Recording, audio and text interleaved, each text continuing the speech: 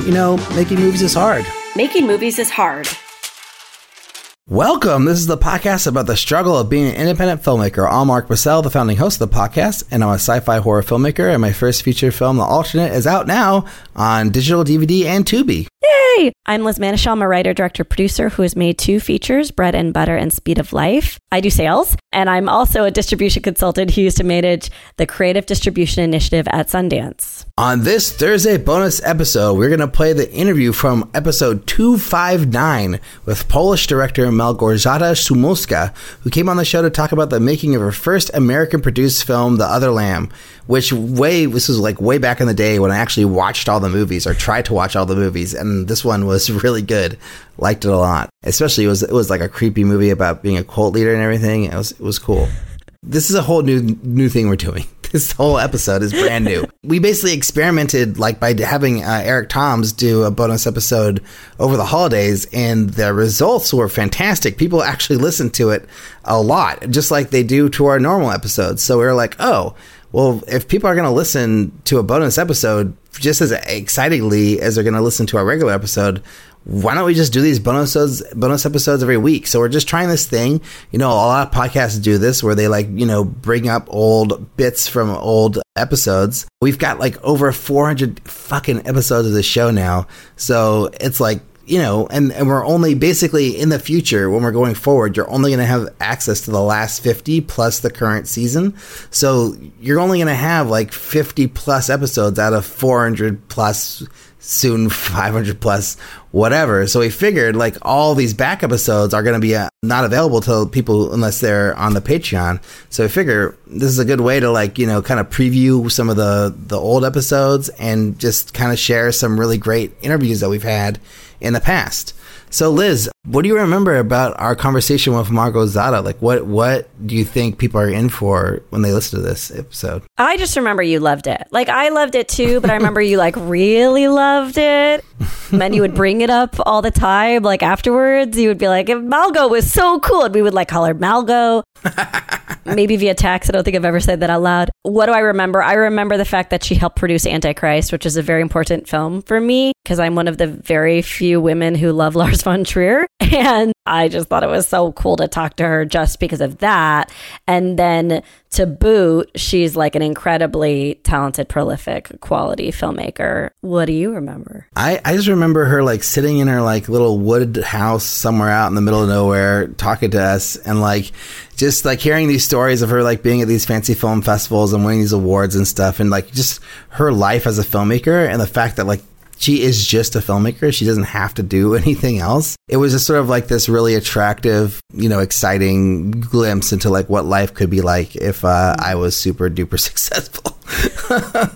Or if I kept doing this for forever and maybe when I'm retired, I could have a life that looks similar to this, where I just make movies as a retired person and I don't have to have a day job. I'm just covered through, whatever, my 401k and my, making of films. So I just remember just how ideal her whole deal seemed to me, and just hearing all her ideas and thoughts behind filmmaking and the process of directing. I was so excited by the conversation, and it really did pump me up for months and months afterwards. So guys, don't go away after the interview because we're going to do a little fun thing where we ask each other what we would ask now if we could go back in time. So without any further bibble babble, here is our throwback interview with Malgorzata Szumowska.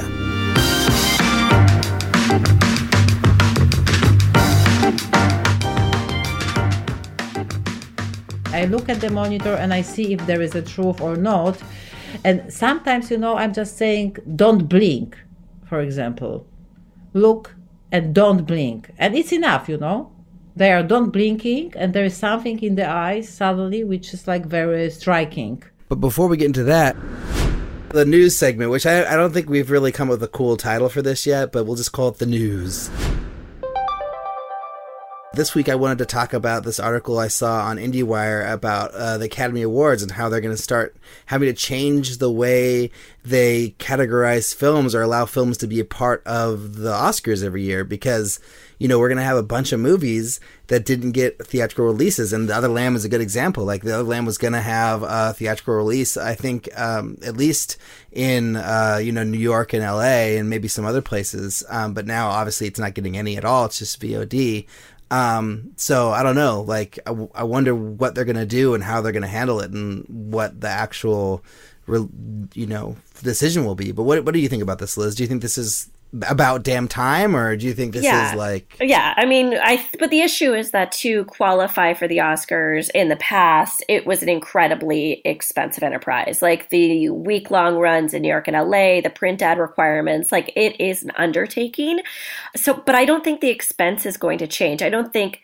Remember like when the Oscars expanded to 10 movies and we were like, right. Oh, more indies are going to be considered. And then it was just like more Marvel movies. Like this is just going to be... blockbuster after blockbuster. Like, I don't think this is going to change the the level of filmmaking, or it's not going to open up the doors to different filmmakers. It's going to be the same type of films that are going to be considered. But yes, I certainly believe that we should be opening up these requirements. It's insane. Like, so annoying. What's more interesting to me than this whole Oscars thing is just to see like what trends are going to stick around after COVID-19 calms down. You know, like, are we going to see more and more VOD only releases and not theatricals, or like, are we going to see bigger movies going to streaming services faster, or is this really just going to be a thing of just this time, like whatever couple months this is going to be? Right. And didn't Christopher Nolan pen some sort of letter encouraging people to pick back up to going back to the movies when we're allowed to? I mean, I think there's that genuine fear that that's going to disappear. I think a lot is to be tested because I work in a field that's in community screenings, and we're workshopping virtual screenings and virtual events right now. And it's like, we're trying to find out, do people have the appetite for a virtual event? Is their attention span going to be the same staring at a computer and engaging versus being in a community center and in a Q&A with a filmmaker? So I honestly think like we're going to find out in a few weeks if there is demand for virtual convening. And if there's not, then we still have it in our cold, dark hearts to get together in person, to go to the theater, which I hope we do. I guess the ultimate knee-jerk reaction is like, oh, consumers are going to get used to this. Like, if these things are to happen more and more, like, will the consumer just get used to it and expect it going forward? And I would say, like, as someone who goes to the movie theater and loves the movie theater, like, this isn't changing that I love movie theaters. Like, it's not like, oh, COVID-19, now I hate movie theaters. No, I still love movie theaters, and I'm going to be racing back to the movie theater as soon as this is over. And I feel like a lot of people are going to be just like me, like just like waiting for the moment that they can get back to their local theater to see the next big movie or small movie or whatever. I don't know, though. I mean, like, we've been talking about this at work as well. It's like as soon as the containment or the quarantine or whatever, sheltering at home, whatever we're calling it, as soon as that's over, are we going to be jumping back in, or are we going to be like really still tentative to be in public spaces? Like, there's going to be a permanent impact on us after several weeks of sheltering at home. I mean, hopefully... and also there's been people writing pieces about this, like that we've essentially lost another stage of our innocence. Like, we no longer feel safe in public because of what the trauma of all of this happening to us. So, like, by the way, I cannot wait for Wonder Woman. So, like, I also will be rushing to the theaters, but I do think we will still feel hesitant in public spaces. And I don't know how long that's going to weigh on us. Yeah, I don't know. I mean, I'm not necessarily like scared to go outside or fearing for anything. I just feel like, the responsible thing to do is to stay inside and shelter at home, because that's what's going to help us get through this faster. But when this is done and I'm told I can go outside anymore or go outside again, like, I'm not going to be like scared to go outside because of, the time that I was not supposed to go outside. I don't know. But do you feel that way? Yeah, I'm still yelling at cars driving in the street, being like, "Where are you going?" Like I hold them accountable for driving now, when you're not supposed to. But you won't feel that way when it's over, will you? I hope not. I hope not. But I do notice that like when we take like a daily walk with our dog and our baby, and like I do cross the street if I see someone on the same pathway, like I'm still, even though it's only, you should only be 6 feet away from someone, I'm like, that's not enough. I need to be like 160 feet away from someone. So I still have that paranoia and that anxiety, but I'm a lot more tightly wound than you are, Ulrich. So like, that's just par for the course with me. Right. Fair enough. Okay, well, I think that this has been enough of the news bag segment, but do you want to move on to the mailbag portion of the show? This review is called Making Movies is Actually Hard by D Big Dude on October 19th, 2019. He says, I'm thankful that this show exists. It's a great place to hear people discussing roadblocks that maybe you yourself have gone through, see coming, or maybe even more importantly, don't see coming. The community here is great, and I basically love everything about it. Excited to hear the format keep evolving and to hear updates as Ulrich enters production on his feature, The Alternate. 5-star rating. Thanks, D Big Dude. That's awesome. D Big Dude. And I'm actually curious, like, now that I've shot the film, which at that time in October, I wasn't sure was going to happen. And we have 6 alternate updates that we have aired on the show. What did you think of them, D Big Dude? Did you like them? Did you hate them? Were they everything you were hoping they were going to be? Let us know. Okay, so our latest review from iTunes is from Alan C. Gardner. The title is Extremely Informed. I feel very cocky reading these. Like, oh, let me just tell people how great we are out loud. It feels good, right? Yeah, sure. Extremely informative, relatable, and entertaining. Why, thank you, Alan C. Gardner. It's so true. 5 stars. Okay, so Alan writes, I'm an actor and independent filmmaker, and listening to this podcast causes me to smile and nod my head in recognition more than any other. Just a dude nodding and grinning in his car and muttering things to himself like, yep, and I get it, and well, that's cool, over and over like a maniac. So that's fun. Liz and Ulrich are both sharp, insightful, and have a really great and charming rapport with one another. Aww. For anyone who's into film or even just good conversation, I'm a huge fan of both. I highly recommend this awesome podcast. I don't think we know this person, so this feels like maybe the first genuine review that I have read. Oh. No, I mean, I feel like there's been lots of genuine reviews before. I mean, like D Big Dude, we don't know who D Big Dude is. It's a very good point. Yeah, but there have been a few that we've read recently where I did know who the person was, so that's true. But Alan, what a mensch.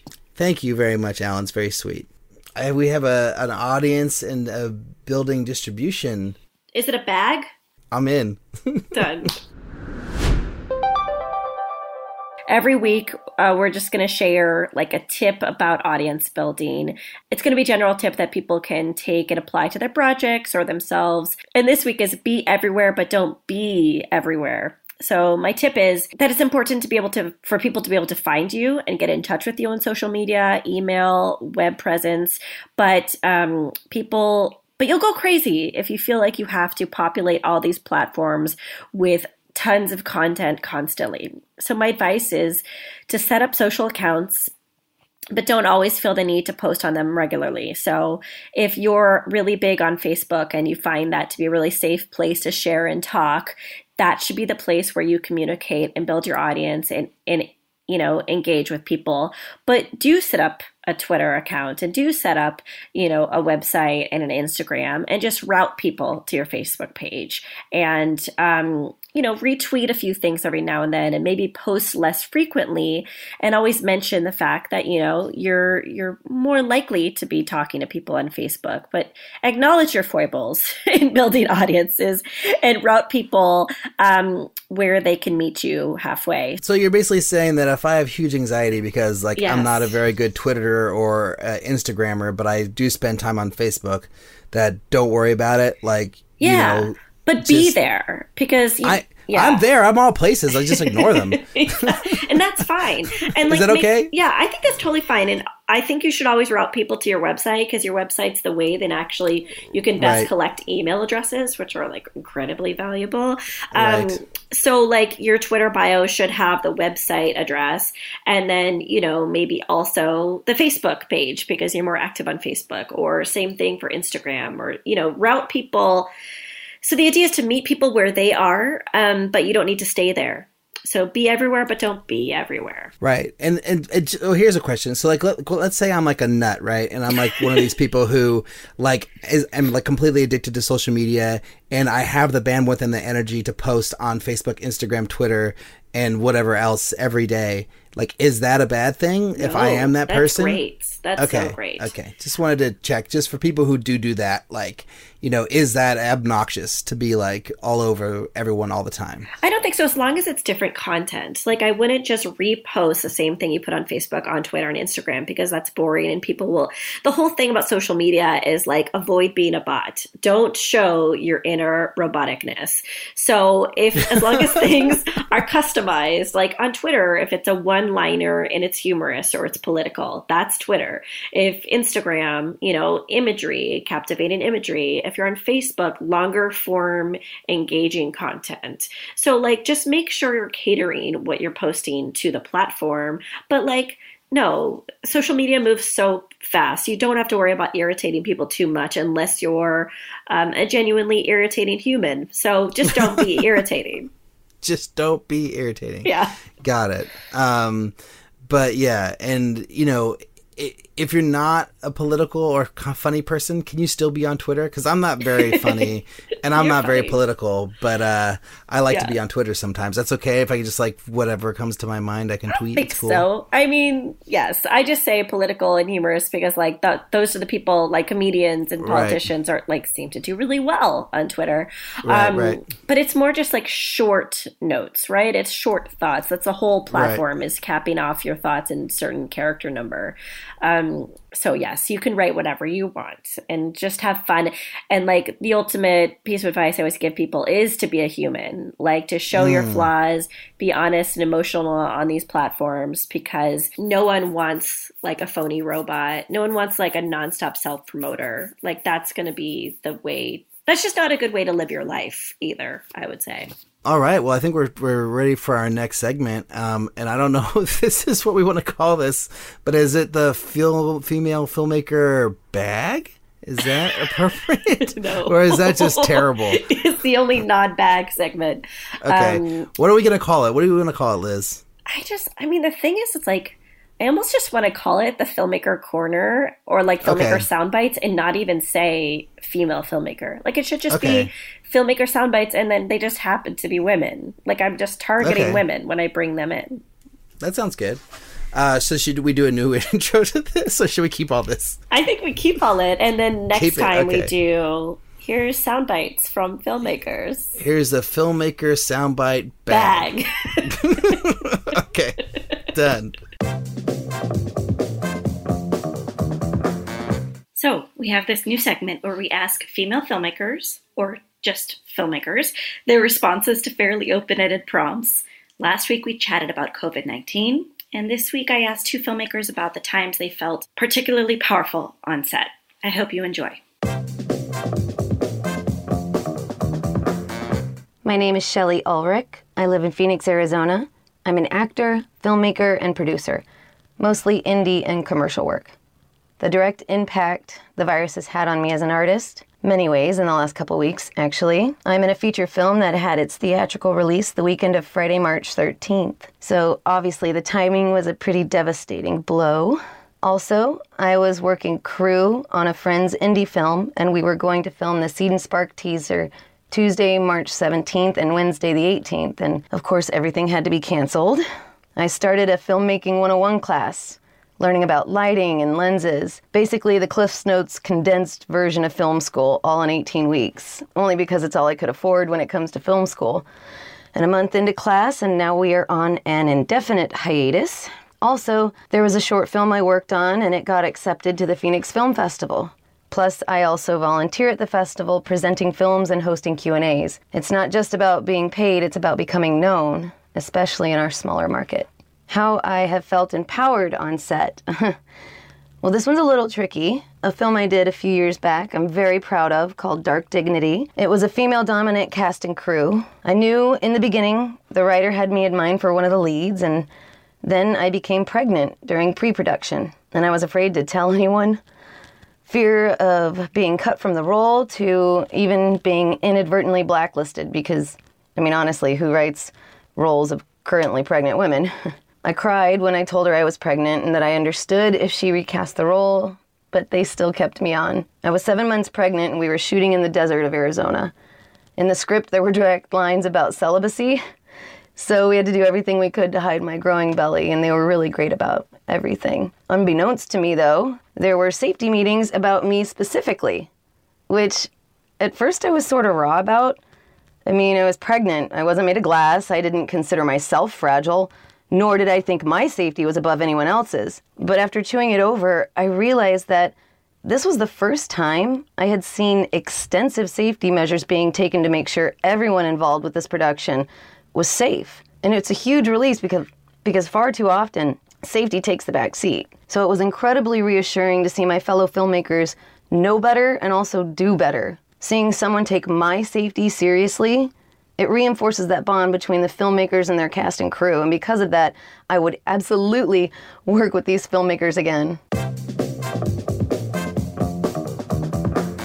Hi, my name is Miriam Olkin, and I work in film and television in Massachusetts, and I'm also an independent AD for student films and short films. The way that the coronavirus has impacted me as an artist, the movie we were working on was shut down for 4 weeks, so I've been at home just kind of enjoying some time off and keeping busy. And all the assistant directing I was doing for short films and student films, the students had to go home, so this is a thesis film, so we can't AD that stuff right now. And the short films, we got one done almost a day before everyone went in lockdown, so that was pretty satisfying to get that done. Second, when have I felt powerful or respected on set? I was working on a second unit for a feature here in Massachusetts, and I remember it was very cold, and it was by the sunlight for how much shooting we were going to get done.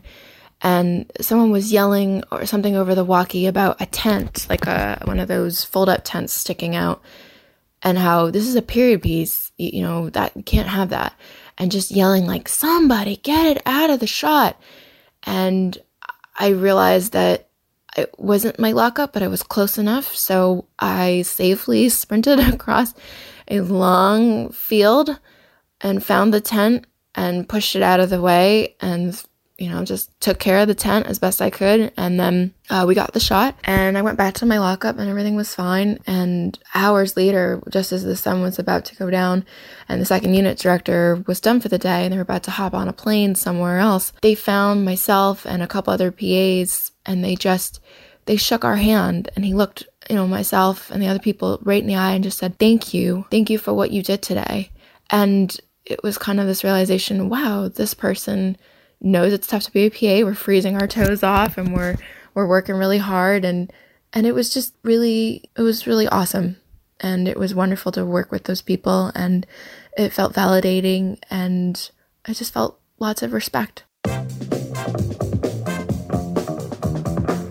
Sidebar really quick. Is it actor or actress? Like, what are we doing here? Are we calling women who are actors actresses, or are we calling them actors? What's the deal? Because I always thought that it's better to be like, they're all actors, right? Like male or female. But then all the time, like I think almost every time when an actor who's a woman introduces themselves, they refer to themselves as an actress. You just used it just now. Like, what's the proper thing here, Liz? I tend to use like gender, what is it, like I say guys when I'm talking to a group of women. So I'm like the last person to advise on gender appropriate. I use guys for men and women together. Like if it's like two men and a woman, I'll just say guys or vice versa, whatever, But I prefer actor. I just think like you don't say doctress, you say doctor. Right. Right. But, me too. But if they say actress, then you say actress. Oh, okay. So you take the lead from the person. I think so, yeah. Okay, interesting. But it's not going to be offensive to anyone. Oh, God, I hope it's not offensive to anyone. I don't know. I'm not sure. I don't know if it's offensive or not. I thought that was like where we're headed. Like, we're all, everyone's an actor, Yeah. There are men actors, women actors, whatever. But actresses are a thing of the past, of the old days of filmmaking. That's what I was sort of thinking. But I want to hear from people. Like, this is a good, mailbag situation. Like, if you guys have thoughts on this, like, is it appropriate, actor, actress, or is it only actor? If you're an actor who is a woman, what do you think? Like, would you rather be referred to as an actor or an actress? Tell us. Let us know. We could do a poll. Yes. Time. Yeah. I would love a poll. That'd be amazing. All right. Well, speaking of, I don't know if polls really goes well with this, but we do have a Patreon page. It also starts with a P. You can go to www.patreon.com/MMIH podcast to join us on Patreon. We've been losing patrons like wildfire, which makes sense because of all this craziness, like cash is, not really easy to come by these days with everyone having to tightening their belts and all. So I understand. But if you do have $1 and you want to help our show stay alive, this is a thing you could do. You could give us $1. I was about to say, I don't think we're losing Patreon patrons completely. They're just reducing their monthly contributions. So, I mean, every dollar counts for us is what I wanted to say. Like, we're grateful for anything. So just thank you. Yeah. And I'm not ungrateful. I'm not angry that people are dropping. No, I totally understand. It's totally cool. Oh my God. Yeah. I just feel like I get it. Like, I'm anyone who has gone lower amount or dropped off completely. I get it. I'm not, no hard feelings, but I'm just saying, $1 goes a long way. So if you have $1, that would be amazing. And if you don't have $1 and you want to do another nice thing for us, you could also just leave us an iTunes review like we got from Alan C. Gardner earlier today. That's another way to show love. And it doesn't have to be a full written review. If you don't like writing and you don't like words, you could just give a rating. There's plenty of those to be given out too. So either way, that would help us a lot. Liz, anything else you want people to do or go or follow or shout out or whatever while we're here? No, I just wanted to acknowledge that, that moment in Turn of the Screw where, the doorknob opens and there's, a ghost? That just happens to me every day because my son is constantly trying to get in the door and he's just coming. There's just, this phantom doorknob moving. And that's sweet. So he's in here now. So now we're never going to get anything else done. Hi, Colin. Hi, Colin. Do you want to... Here's the microphone. Can you say anything? He's walking towards it, and I think he's going to eat it. Oh, yeah, he's just trying to take it. It's not that exciting when you can't see the child. No, I have nothing to add. Oh, there we go. He's crying. Oh. Well, with that, I think we should get to our interview with Malgorzata Szumowska, which I think I said that right, but maybe I said it wrong. Also, but Colin looks like our logo right now. He's a crying baby. Making movies is hard. You should take a photo of him and he can be the new logo. Or maybe a bonus logo. Yeah.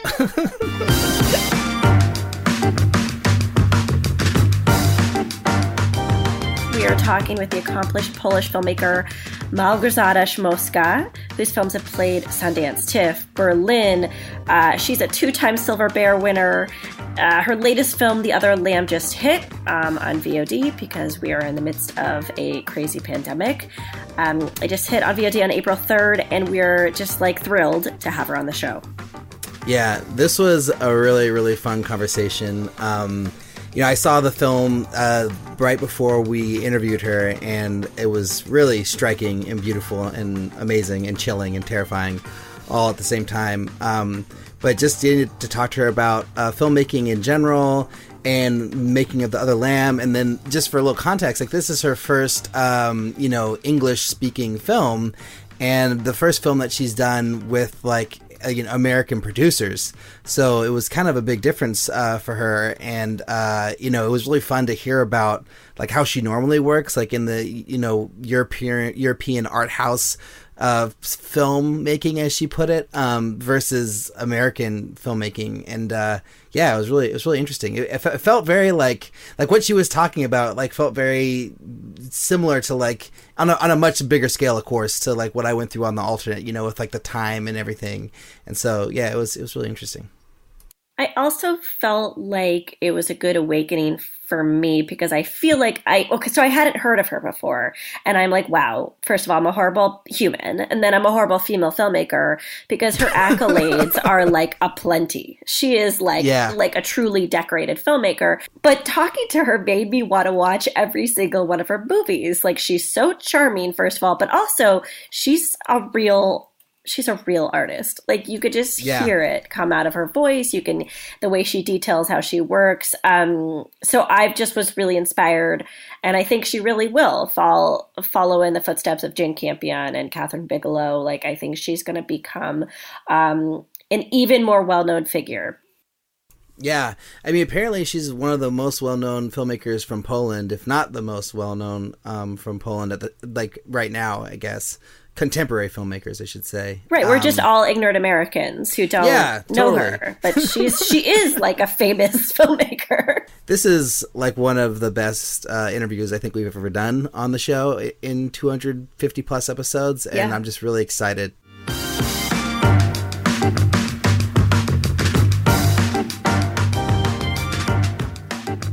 One of the things we're trying to do on the show now is just to get like a rapid fire answer of like information about the film before we start really getting into the questions. So, and I just saw the film yesterday.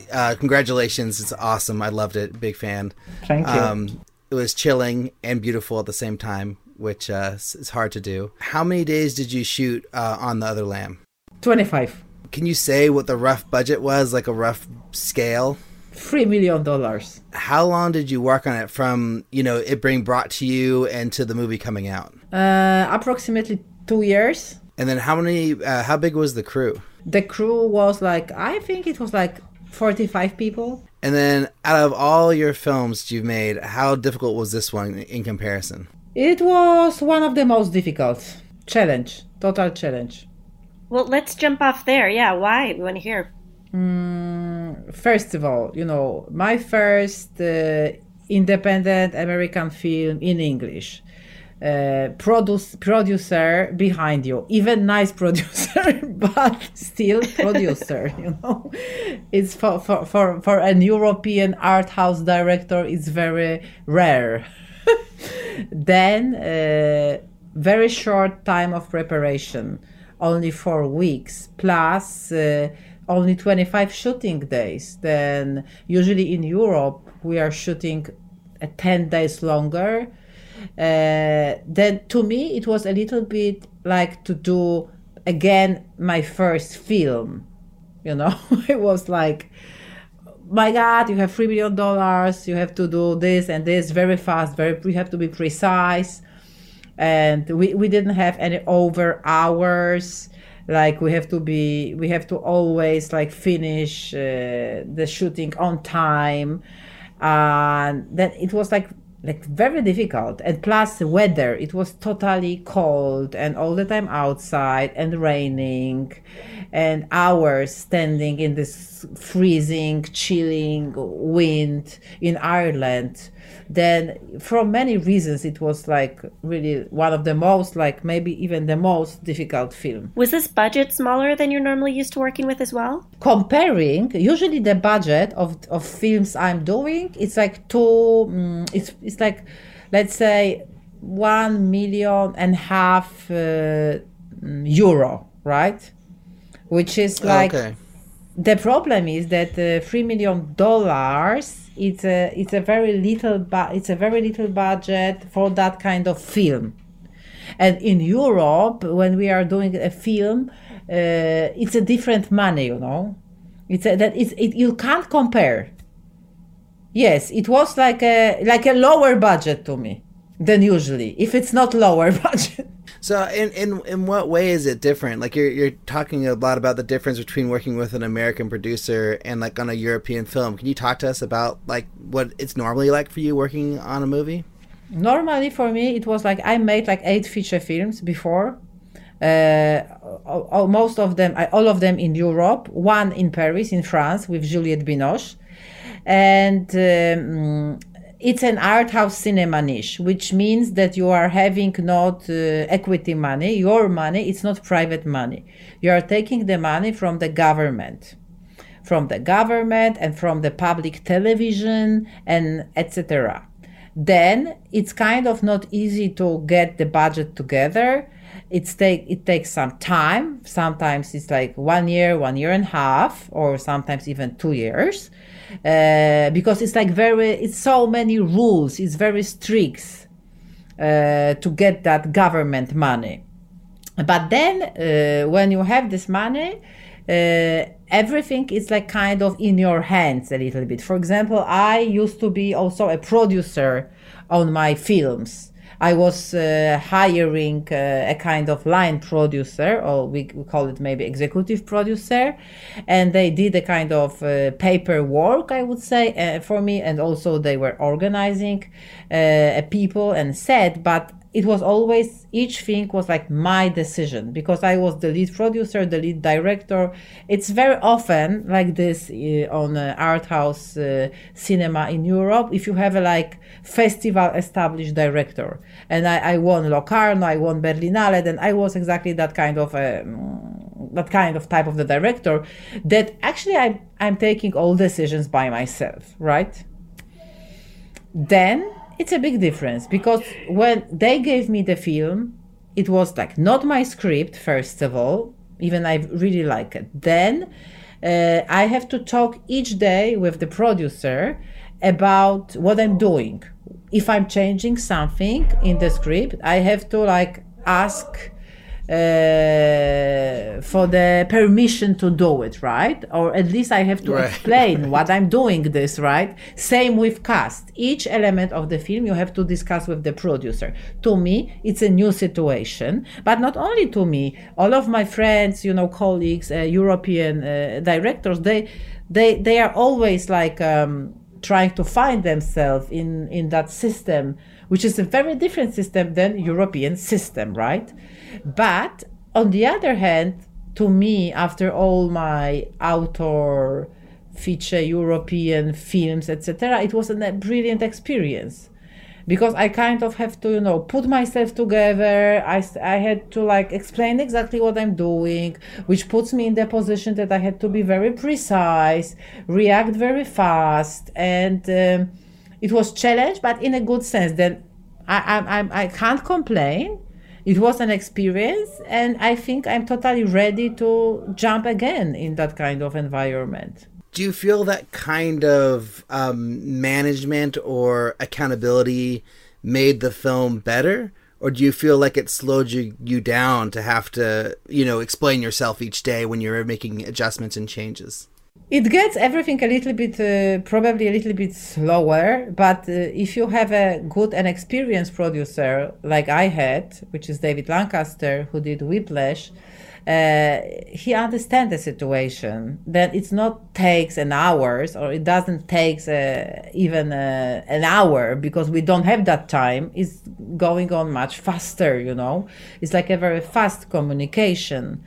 But so, as far it's an equity money on the film, I kind of understand the attitude, right? It's a private money, partly, then the people wants to know for what they are paying. Then I understand the situation. I can answer you that question. If it's The Other Lamp, it's not my script, it's a genre film, it's okay. I think it works, But if it's, for example, my own script, and I want to do my author, very intimate film, and then there is an American system of production and producer who is standing on your head and saying, you tell me, explain me, then probably it's against the film. Then I think it really depends on the project. I think that makes perfect sense. Also, I just want to say you're really cool, and everything you're saying is really resonating with me and exciting to me. I wanted to hear how the project came to you originally, and if that pathway was different for you this time than in the past, and why you jumped on board. Yes, it's interesting because, before since I won Berlinale with Best Director Award, which was 2015, I started to receive many offers, English-speaking offers from independent US market. And then I'm telling you that I passed on all of them because I didn't find the scripts interesting, and I didn't find the stories interesting, and even the characters interesting. And I was saying, it's not for me. I don't want to do it. Then I met David Lancaster, 5 a.m. Cannes Film Festival in the bar. Yes. Wow. And I mean, probably we were a little bit smashed, I must tell you.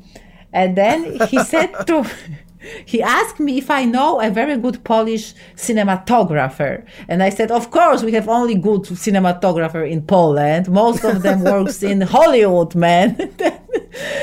And then, I contact him with my cinematographer. And then how David watched all my work, because we were sharing, we did our films together with my cinematographer. And then David, he called me and he said, I love your work, girl from the bar. I'm gonna send you a script. And I said, yeah, okay, great. And I didn't have any expectations because I was probably it's gonna be same story again. Like, script, I don't feel attached at all or something like this. But yes, I was attached and I said, I like it. I mean, card, only female, a journey of a young girl, teenager, becoming a woman, sexuality, all themes I really like and I feel like personal, attached and etc. Then I said to them, of course, let's do it. And then the process was very long, because we were waiting and waiting for film, maybe very long, not very long. But to me, I'm impatient. You can hear that. I was waiting 9 months to start to shoot the movie. Then I call it very long pregnancy, because they told me, okay, we're gonna shoot the next month, and then it took finally 9 months to start shooting. From that point that I was waiting. But at the end of the day, I'm very satisfied with the whole experience. But right after I jumped to my own author film, Polish-German film, my script, and I felt very strong how much it's two different words. But I kind of really like probably what I'm gonna dream of, to jump between these two words, to do my own film in Europe and then to do an English speaking, because I start to really enjoy an American market too. I think it's fun. I like it. But, you said that you got a lot of offers after you won the award in 2015. Like, had you ever thought about making a movie in English before then, or was that the first time that idea was introduced to you? I never thought. It's that it's not common for the young. I'm not young anymore, but I was young at that time. It's not very common for the young filmmakers. I think maybe nowadays more, but in my generation, no one think about this. Now probably no. Now everyone wants to do film in English, but in my generation, no one. I grew up in communism. I never thought about something like this, Then when the first offers, my dream was to go to Cannes and won Golden Palm, or I don't know, go something like this. Then I would never dream about this, never. But then when it starts to happening, and finally I did The Other Lamp, now I have a different approach. Now I'm much more open to that, and now I think it might be something very cool to try. You talked about the weather being a big challenge in making the film, and the new style and everything. Was there any challenge in directing in another language that's not your native language, or was that not a problem? To me, it's not a problem. I directed film in French with Juliette Binoche, and I don't speak French. Wow. Sorry. Désolé. No, I speak now, I understand some words in French, but no, it's not a big problem. I think it might be a problem if it's a film where there is a lot of dialogue. If it's a film which is based on the dialogue, you know what I'm saying? For example, on jokes, teasing, and etc., then it might be more complicated. Then I probably have to spend a lot of time to learn very precise the lines. You know what I mean? And what they mean. But in that scenario, not really. No. No, because I understand everything, and I can share my thoughts. I'm also like very fast with the actors. I'm not saying like I'm not explaining the psychological background for hours. I'm much more Polish girl from Poland. I'm very direct. Then I'm saying this and this. Now you are jealous. Now you are bad. Now you are good. I don't like it. I like it. They are kind of very confused, the actors, I must say, at the beginning. Like, what? What are you saying? Because I don't like it. I don't like it. They are like kind of shocked because probably they don't used to work that way. But I'm saying, sorry, I'm from Poland. I don't like it. Let's do it again. So you're just very direct with your actors about if you like the performance or not. Wow, that's awesome. Yes, totally direct, because it's also, I don't want to waste time, Then, for example, Rafi Cassidy, she's a girl from Manchester, very cool and young, and she loved it. She was like, okay, I love it. You are not talking too much. You are not saying bullshit. We are just going straight to the point. Amazing. Wow, that's great. She was fantastic, by the way, in the movie. I mean, really great. She's amazing. I just feel like so often as directors, we're told to use metaphors and analogies, and we're not allowed to tell actors exactly what we want to see. And it sounds like you're attributing a lot of this to your Polish background, but did you try the other way around? Did you try being vague and descriptive at any point in your career? Maybe I tried, but it didn't work, 10 times. I remember with Juliette Binoche, it was like this, because Juliette, she really wanted to work with me. And even she called me, she found me, etc., because she's famous for finding young talents, And then we started to, we came to the set, and it was like very difficult psychological scene. And she present something, and I was shocked because it was like, to me, it was terrible. And then I said, oh my God, it's terrible, or something like this. And, she looked at me like she was completely shocked. And then she starts to laugh, and she was laughing and laughing. And then how we kind of, became a real friends. And from that moment, everything was so easy, because to her it was, she knew that she overacted totally, because she wanted to overact it in the first take. And then to get down step by step. And I was so honest, like, like only Polish girl on your Eastern European girl can be saying like, oh my God, it's terrible, I don't like it. then and then she starts to laugh, and we found our own way to and then I was trying before to be kind of weak, etc., but it didn't work. Then I did this thing with terrible, and that's the end of me being very kind. So this is kind of going backwards a little bit, but I'm just curious, like, in your process, do you do a lot of rehearsals with your actors, or do you talk to them beforehand, or is it all kind of just like happens on set when you arrive? Most of the time on set, but of course I'm trying to do some, first we are talking. I'm trying to explain. Of course, there's like at least one conversation when I'm trying to explain my point of view on the character. Then we are doing some rehearsals, but I'm not a fan of over rehearsing, because then I think you are losing the kind of freshness, etc. They are losing, actors, and they start to be like a mechanical. That I'm trying more to do it on the ground, on the set, to get what I want with my method, which are like probably not very typical for many directors, because I'm really like, I look at the monitor and I see if there is a truth or not. And sometimes, I'm just saying, don't blink, for example. Look and don't blink. And it's enough, They are don't blinking, and there is something in the eyes suddenly which is like very striking. But, I'm not explaining why don't blink. Then sometimes it's like a problem for some actors at the beginning, that they are expecting that explanation, what is behind don't blink. And actually there's nothing behind, because I just know that the eyes looks better if they are not blinking. Then it's like, to me, sometimes it's very technical, how to work with actor, but I'm very good with working with actors, and then step by step they learn to work with me, and I think at the end they are always appreciate what they see on the screen.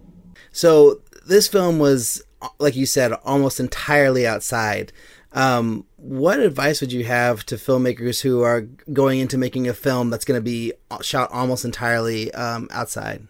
Do a lot of exercise. The physical condition is very important when you're a director. I think so, really. Do a lot of exercise. Of course, you can drink some alcohol too. Why not? To relax. No, I'm teasing a little bit. But I think it's about being very strong, like to be outside for 12 hours when it's very cold. You have to have a strong organism, I would say, strong body.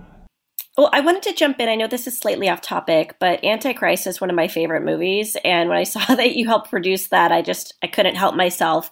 Can you talk a little bit about controversial subject matter and just your desire for the reception of what you put out into the world? With this film, with Antichrist, with any of the other films, how do you want the films to be received? Antichrist is also one of my favorite films. Then we are on the same page, even if it's very difficult film. And I think so many people, they just can't take it, no? There is some kind of problem. Yeah, but I think that's what makes this film very unique, very exceptional. It's hard to say, but the dark part of our nature, also the sexuality of our nature, and in the dark side, not only in the light side, it's very, very interesting. And sometimes I think that we are too afraid to the dark side of us, and probably those films like Antichrist and maybe some moments in The Other Lamp, they are just lead us to this dimension. It's also a part of us. It's also part of our life. I love that. Thank you. What's the first film you ever made? And now, after all these years, how do you feel about it now? This film is Happy Man. I was 25 years old. When I see this film now, I'm asking myself why there is only unhappy people on the screen, which is very boring. Okay. Do you have a goal as a filmmaker? Yes. Maybe I would like to be the first female director who's gonna do something. Take some, I don't know, Oscars or Golden Palms. Or second director, because it was only Jane Campion who won Golden Palm and only Catherine Bigelow who won Oscar for the best film. Yeah, I want to be the second one. Nice, amazing. I love it. It's gonna happen. I hope so. If you could go back in time, what piece of advice would you give yourself? Maybe for that first film. Oh my God! Don't be so serious. Is making movies hard? Very, very, very hard. Nice. But then why do you do it if it's so hard? Because I love challenge. I'm a fighter. I am a fighter. It's for the people who are fighters. The one last question I think I would love to ask is, given all your experience, all the films you've made, what advice do you have to young filmmakers who are just starting out, just going out to make their first film?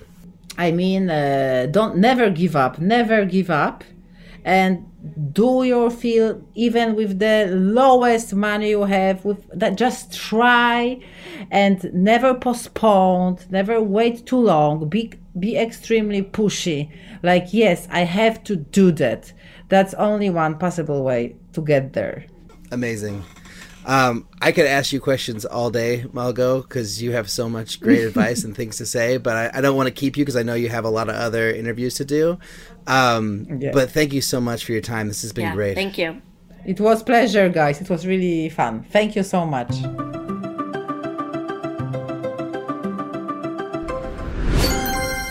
Do you love Making Movies is Hard and you want to listen to more episodes? Jump over to our Patreon page at patreon.com/MMIH and you can listen to the entire back catalog of episodes for just $1.99 a month. That's an additional 300 episodes that aren't on iTunes that you can listen to whenever you please. But without any more blibber blabber. Back to the show. Okay, Liz, if Malgorzata was on the show today, what is the one question you would ask her? I always want to ask, like, I always want to press further with any European filmmaker what they would do if they were an American filmmaker who didn't have state support, and how they and maybe didn't play Sundance or Cannes or Torino or whatever, and how they would go about creatively financing or distributing their work. Like, I would probably press her even further to think outside of the European art house model of like these traditional theatrical releases and like whatever it is that I think that she has a history of doing with her work, like fully supported art house features, and see what advice she would have for indie creators in America. So that's what I would ask. What about you? I think I'd ask a question about like how she picks her projects. Like how does she decide that this is a movie she wants to direct, or how does she decide like this is a movie that she wants to write? Like, what is her process behind making that decision? Because I feel like that is something that I'm going to struggle with for the rest of my life. And I'm just curious to know like how someone like her makes that decision, because I think she'd have a really good answer to that question. Yeah, I agree. I can kind of picture it. Well, you all listening could always send us a question, comment, or suggestion to podcast@makingmoviesishard.com. If you like the show, you can leave us a review on iTunes. Those really help. They really actually do. So please do. Finally, check us out on Facebook, Instagram, Twitter at MMIH Podcast, YouTube at Making Movies is Hard Podcast. Thanks to our producer, Eric Toms, for being awesome. Thanks to all of you for listening, and talk to y'all next week.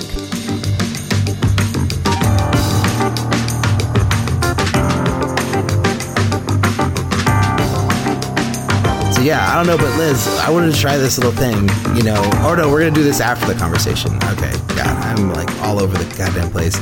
So guys, don't go away after the interview.